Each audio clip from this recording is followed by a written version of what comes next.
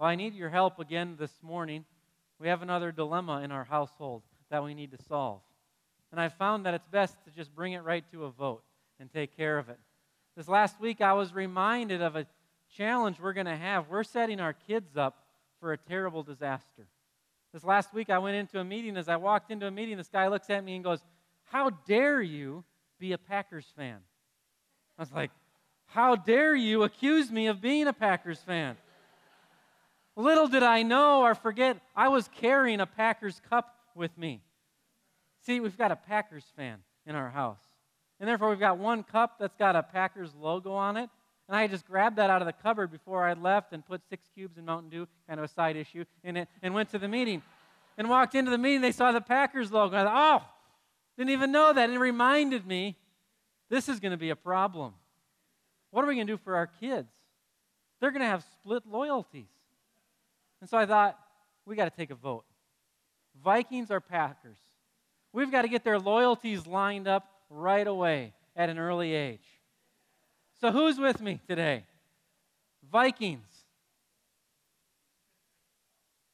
This is a little surprising. All right, stand on. Packers. All right. Vikings have it. But hold on, that's only half the problem. That's only half the problem. We've also got another issue. We got Twins versus the Yankees. The righteous versus the unrighteous. David versus Goliath. Who's with me this morning? The Twins. Who's willing to raise their hand this morning for the unrighteous? The Yankees. Well, guess what? Guess what? Just by decree, it's Mother's Day. We're going to give it to the Packers and the Yankees for one day. It's going to be a problem. I don't know what we're going to do. Loyalties are going to be split for a long time. But you know what? That's going to be a minor allegiance issue in the hearts of our children in 20 or 25 years. We've got a bigger problem on our hands. There's other people. There's other institutions. There are things that are calling for the allegiance of our children's hearts. There's actually other people and other things that are calling for the allegiance of our hearts and our minds. Many times we live our lives with divided loyalties, challenges of who or what should we give our allegiance to today. Because everyone and everything wants our allegiance. Everyone and everything wants your time. Everyone and everything wants your money. So where does our allegiance go? To whom will we give our loyalty? This morning, as we read in Colossians chapter 1, the Apostle Paul gives us basically a 3-sentence hymn. And that's what we're reading this morning. Colossians 1 is a hymn. It's a song that the early church sang.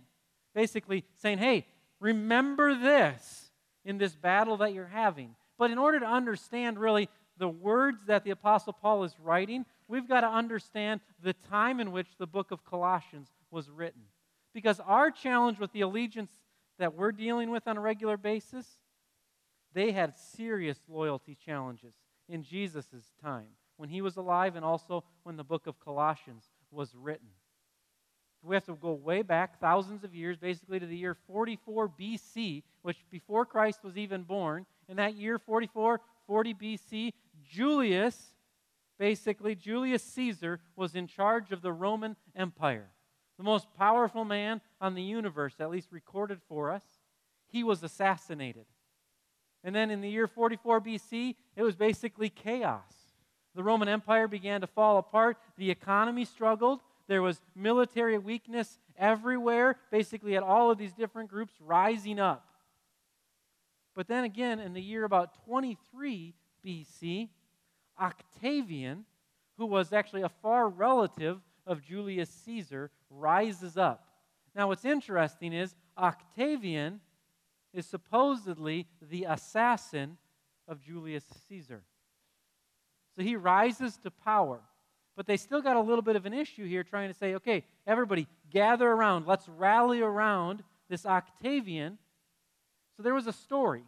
There was a story that when Julius Caesar died, because of his magnificence, what happened was that he went into the ground, but a star went into heaven. And so that star was a symbol that now Julius Caesar is the divine one, ruling all things from heaven. And then now Octavian comes along, and they rename him, basically giving him the name Caesar Augustus, which should sound familiar to those of you who grew up in the church. That name is in our Bibles quite a bit and was heavily involved in the birth of Jesus Christ. So Caesar Augustus rises to power, and now he's basically saying, okay, now the Roman Empire is back in charge. So they want to remind everyone and say, hey, the Roman Empire is the divine authority because Caesar Augustus is the adopted son of Julius Caesar. So they now begin to call Caesar Augustus Son of Man, Son of God. So what do they do to kind of bring this into people's minds? Well, you take a logo, right? This is why companies create logos, is it reminds you about something. So the Roman Empire takes something and begins printing in their coins to remind all of the people in the everyday who's in charge. So one of the first coins they made was this here. We got Caesar Augustus over here on the left. And then on the right, we've got an interesting situation, which is on the back side of the coin, you've got a star. The star is what? The star that rose to the heavens when Julius Caesar died. Now, it also says on this coin, divine Julius. So it's really coming to say, son of the divine Julius is Caesar Augustus. So he's saying, Son of God. All authority is mine because I have it from who? The divine Julius. That star reminds you. Now, does anybody remember the birth of Jesus? There was a star involved in the birth of Jesus. That was not just some little, hey, that's a cool thing to throw in the Bible to add something to the story. I would contend that was God giving the Roman Empire a friendly little reminder. Hey, who's in charge? Because what happens? Some people come looking because they saw a star, remember? They saw a star, so they come and they say, hey, where's this one king of the Jews who's been born? We saw the star. Now, Caesar Augustus is going, oh, what? What do you mean star? I'm the son of the divine. So what does Augustus do? Augustus says, oh yeah, go and visit. Go and visit. But then report back to me where you visited this Son of God at. So they go and they visit. They follow the star. The star leads them to the Son of God. Then what happens? They don't return and tell Caesar where they saw the Son of God, Jesus being born. Why? Because they know Caesar is going to kill everybody in that territory. So what happens is this. Augustus doesn't know where this Son of God is, so what do? Kill everyone in this region under the age 2. This is historical fact, events that happened. Why? Because Caesar is afraid that what? His divinity, his power and authority is coming into question. He has to remind everyone, hey, some star in the sky that you saw? No. That's the star over there, and remember, I come from that star. So he kills everyone to reinforce his authority. So they create a coin to remind the everyday people, hey, remember who's in charge here. All authority comes from Rome. Why does all authority come from Rome? Because the person who's in charge in Rome comes from the divine creator, the divine being who's in charge of everything. So they create some other coins. Another coin that they created, same idea. This is another ruler who was put in charge. That person's there, and then it says, it got divine there on the right of the coin on the left. You can barely see it. D-I-V-I, and then F, divine son again of the one, the star. And then over here on the right, the back side of the coin, very interesting. They've got the Roman emperor sitting on the throne, and then the people coming and waving what? Branches. And saying, hey, you are the king. We're paying homage to you. So the Roman Empire is reminding everyone, hey, remember who you have to come and honor. Now, branches, that sounds familiar. There were branches when a guy named Jesus rode in on a donkey. Well, now we see why the Roman government sent their best military commander to Jerusalem when Jesus came. Because the Roman Empire heard, hey, there's going to be problems in Jerusalem at the Passover feast. They're bringing this guy. You better get your best man down there. So what does the Roman Empire do? They send the best. Governor, military commander, you put this thing to an end. And what's going on? Jesus, people are waving branches. You only wave branches to the throne in Rome. So what do? Rome says, hey, Jewish leaders, what do you want us to do about this Jesus? Well, we'd like you to kill him. So what does Rome do? Thank you. And because the Roman leaders do what? This isn't on our hands. This is on the Jewish leaders' hands. But what? They're quick to do it. Why? Because Jesus is challenging their authority. Because Jesus has been called what? Son of God. Well, who's the Son of God? I thought Caesar Augustus, Son of God. You got to get rid of Jesus to reinforce who's in charge. So again, divided loyalty. Rome is saying, you owe us all of the honor. We're in charge. And then to top it all off, Rome says this. They make another coin that's got another leader. Augustus, hey, I'm in charge, the divine one. And then over here on the back side of the coin, it's got the word pax, P-A-X, which means peace. Rome is saying, peace comes from us. You want peace in your life, which is economic prosperity and military security? Where does that come from? It comes from Rome. That's why on this coin, the individual is standing on a sword. Again, reminding everybody, we're in charge of the military. But then also in his hand, he's holding a staff. That staff, which you can't see very well, has two snakes basically wrapped around it. Some of you are maybe familiar with the idea of a staff and snakes from the medical world. It was actually in that day, it started in the commerce world. It was basically held to say, we're in charge of the economy. We are in charge of all commerce. If you want to do any trading, it comes through us. So Rome is saying, you want to have economic prosperity, you want to have military security, in other words, pax, peace, that comes from us. That comes from the divine one who's in charge. So this is the situation that people are living in. Rome is saying, hey, our authority comes from the divine one, therefore we are divine. Well, this helps you understand a ton of what's going on in the Bible. Because now we have Paul, who's writing this book that we're reading today, Colossians. Paul is in prison by the Roman authorities. Why? Well, guess what Paul's doing? Paul's spreading news that there's another divine Son of God. Paul's not in prison because he's doing good works and they're like, hey, we got to stop this good works movement. No. Paul's in prison because, hey, he's saying that this man, Jesus, who he hung on the cross, is also the Son of God. So they put him in prison. Paul gets an opportunity to write letters in prison to a variety of churches. So he writes this letter to this place, the people in Colossae, the church is basically a whole city of Christians living in a city. And now he reminds them in this letter that we're picking up today, and he says, hey, everybody in Colossae, remember this. You're being told this, pax, through the Roman Empire. But now look with me in Colossians. Colossians chapter 1. Let's start in verse 2.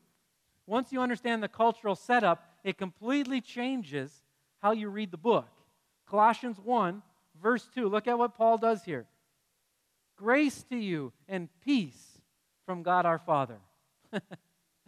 Okay, Paul, that's like poking the bear.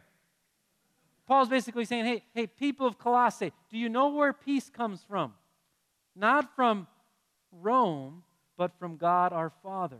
The Christian movement has never just been this spiritual thing that's all about the life someday. The Christian movement has always been political. It's always been in the everyday, saying Jesus is alive and real and it affects us today. And Paul is saying, hey, you want peace? It comes from God our Father. He doesn't just like, hey, we need something to start our letter with. No, he reminds them, peace from God our Father. Now, if we look on here, we read earlier, Colossians 1, 15 through 18, Paul gets right to the heart of the matter. And he says, hey, let me tell you about Jesus. This is who Jesus is. So verses 15 through 17 are all basically saying this: Jesus is Lord of creation. He starts it by saying Jesus is the image of the invisible God. Okay, this is not a wise idea on Paul's behalf. Because who's the image of the invisible God? Caesar is. He's the image of Julius, the star. So when Paul says, no, Jesus is the image of the invisible God, Paul is punching Rome and saying, hey, do you know who makes the divine known, who reflects the nature of God? It's this man, Jesus. And then notice what he says next about Jesus. He says, verse 15, he says, after image of invisible God, he says, firstborn of all creation. Okay, that's just absurd. Paul says, hey, before this creation, this stuff, this earth, this water, this land, these animals, these trees ever existed, guess what? Jesus existed. That's a radical claim.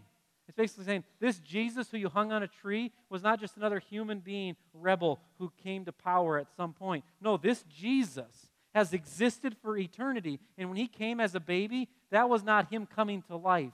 That was him coming in a different form, the form of a human being. Paul is making a radical claim about the identity and the person of Jesus Christ. And then Paul doesn't stop there. He says, verse 16, for by Jesus, all things were created in heaven and earth, visible and invisible. So basically saying, hey, Jesus created everything. It's through his power, his authority, that everything was created and given life. And then he just has to twist the knife a little bit more. Look what he says next. Whether thrones or dominions or rulers or authorities, all things were created through him and for him. That throne in Rome, guess who it belongs to? It belongs to Jesus Christ. That White House in Washington, D.C., guess who it belongs to? It belongs to Jesus Christ. Because he is the King of kings.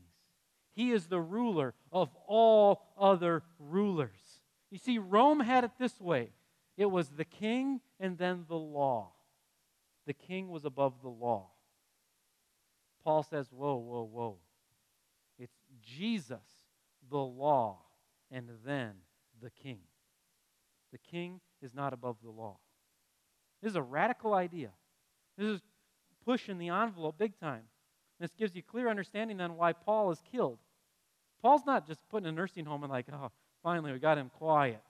No, he's killed. Why? Because he's saying the Roman Empire is not the final authority, that they are not the ones who deliver ultimate peace, that the Roman government is not divine authority, but Jesus is the one who's divine authority. We would do well today to remember where authority comes from. Every authority on the face of the earth is given by Jesus.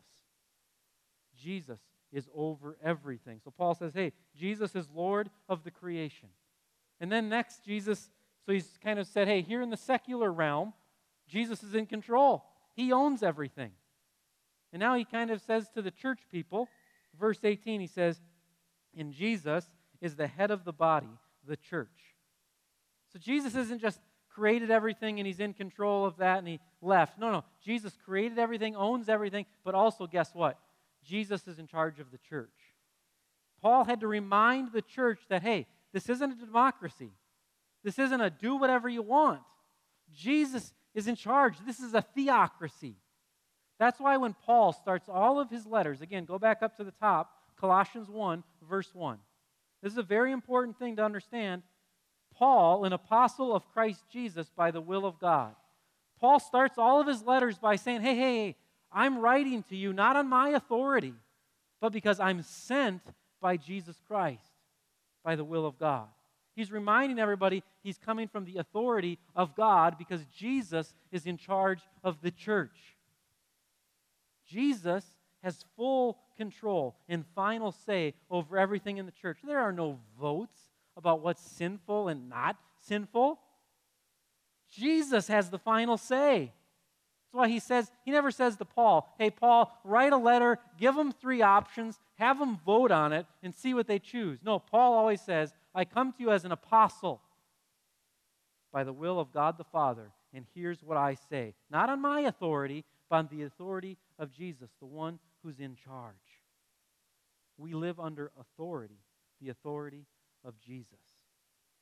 So Jesus is in charge of creation. He's in charge of the church. Well, Paul's really said, hey, Rome, you've got it wrong. Jesus is in charge. And this idea of pax, peace, coming from Rome, Paul says, no, not so fast. Let's look where peace comes from. Look with me, Colossians 1, verse 20. So he just got done saying all of this stuff about Jesus, and then verse 20 he says, and through him, Jesus, to reconcile to himself all things, whether on earth or in heaven, making peace by the blood of his cross. How is peace brought about? The blood of Jesus on the cross. Okay, this is not just some nice spiritual statement that Paul is making. This is saying to Rome, hey, Rome, thanks for helping us out. Because who killed Jesus? Rome. And it's through that death that Jesus brings about peace. He calls it here reconciliation, where there's a restored relationship between the divine and the created beings, us. And it's brought about because we need forgiveness. So Jesus' blood forgives us of our wrongdoing, and that restores us to relationship with God. That peace is not brought about by the military of Rome or the economy of Rome. It's brought by the blood of Jesus, the divine Son of God. Paul is saying very simply, Jesus deserves all of our loyalty because of who he is. Why do we make a big deal about Jesus? Because of who he is. In Sunday school, if you don't know the answer, what do you say? Jesus. It's a pretty good guess. And actually, why is it the right answer? Because it's all about Jesus. Because of who he is. He's in charge. He created everything. He owns everything. It all exists for him. Some might say, oh, that's kind of selfish. Take it up with Jesus. He's the one that says it's for him. It's all for his honor. It's all for his glory. We make a big deal about Jesus because Jesus is a big deal. So, let's bring it very personal. Obviously, in the city of Colossae, they had serious loyalty issues. Are they going to say yes to Jesus? Are they saying yes to the Roman Empire? Spiritually, economically, all of that. How about you personally today? Look with me at Colossians 1, verse 18, the end of it. So he says all that about Jesus, and he says at the end, that in everything Jesus might be preeminent. Preeminent means first place. It's actually almost, some of your versions might say he might be in a place of supremacy. It's saying basically Jesus would be on the throne, that he's above all. In other words, Paul is saying, hey, Jesus is Lord over everything, therefore your life should have Jesus in first place. Now, all of us have made priority lists in our lives, right? Now, faith, family, work, finance, hobbies, we all have made priority lists. Well, there's a difference here where we've made a mistake. We've put Jesus on a priority list. Guess what? Jesus owns the priority list. He's above the priority list. If you put Jesus on a priority list, you've already minimized him. The reason that Jesus is different than everything else on the priority list is this. Jesus dictates the order of everything else on the priority list. Jesus dictates how we interact with everything else on the priority list. This morning, does your priority list reflect that Jesus said it? That Jesus is in control of it? Because Jesus is king over the universe, and he desires to be supreme in our lives. So some of us might hear this and go, wow, that's a nice God, a God that just says, hey, it's all about me. Well, it's vastly different when it comes to Jesus. Because most people, to get into power, what do? They ascend into power. They work their way up the ladder, they grab other militaries, and they conquer different groups, and they finally get to a position of power, and they stay there. Jesus is vastly different. He doesn't ascend into power. You know what happens is he descends. The whole thing of what Paul is saying here is he was in a position of power in heaven. He's existed forever. And then what does Jesus do? He comes down to us. He descends to us. Why? Colossians 1, look with me at this. Colossians 1, verse 22. Jesus has now reconciled in his body of flesh by his death in order to present you holy and blameless and above reproach before him. Almost every other king says this, hey, make yourself good and perfect and then come into the throne room. Clean up and then you can be with the king. Attain a certain status and then you can hang out with the king. King Jesus is different. What does he do? He comes to the people and he says, I'll make you clean. I'll make you holy. We're not holy because of what we do. We're not holy because of what we're done. We're holy because of what Jesus has done on our behalf, because he has descended to us. Our loyalty belongs in one place, to Jesus, for he is the king. Not a king who doesn't understand, but a king who descended and lived amongst us and died a death that we deserved, and then rose from the grave to be king over all. The question is very simple. Is he my king? Am I loyal to King Jesus? Or am I loyal to Rome? Which will it be? Rome or King Jesus? King Jesus is a good king. King Jesus has a promise of everlasting life in his kingdom because he's already done it. Rome can only guarantee today. It has nothing to say about tomorrow. But King Jesus has already spoken about tomorrow. Who will you give your loyalty to? Jesus or Rome? Let us pray. Everlasting God, thank you for making yourself known to us through your Son, Jesus. And we pray now, God, that you would awaken our hearts to his kingship. We pray that you would awaken our minds to his supremacy. Lord, we give you thanks that you came to us and made yourself known. I pray now this morning that you would examine our hearts and our minds, and you'd make us aware of areas where we are not loyal to Jesus.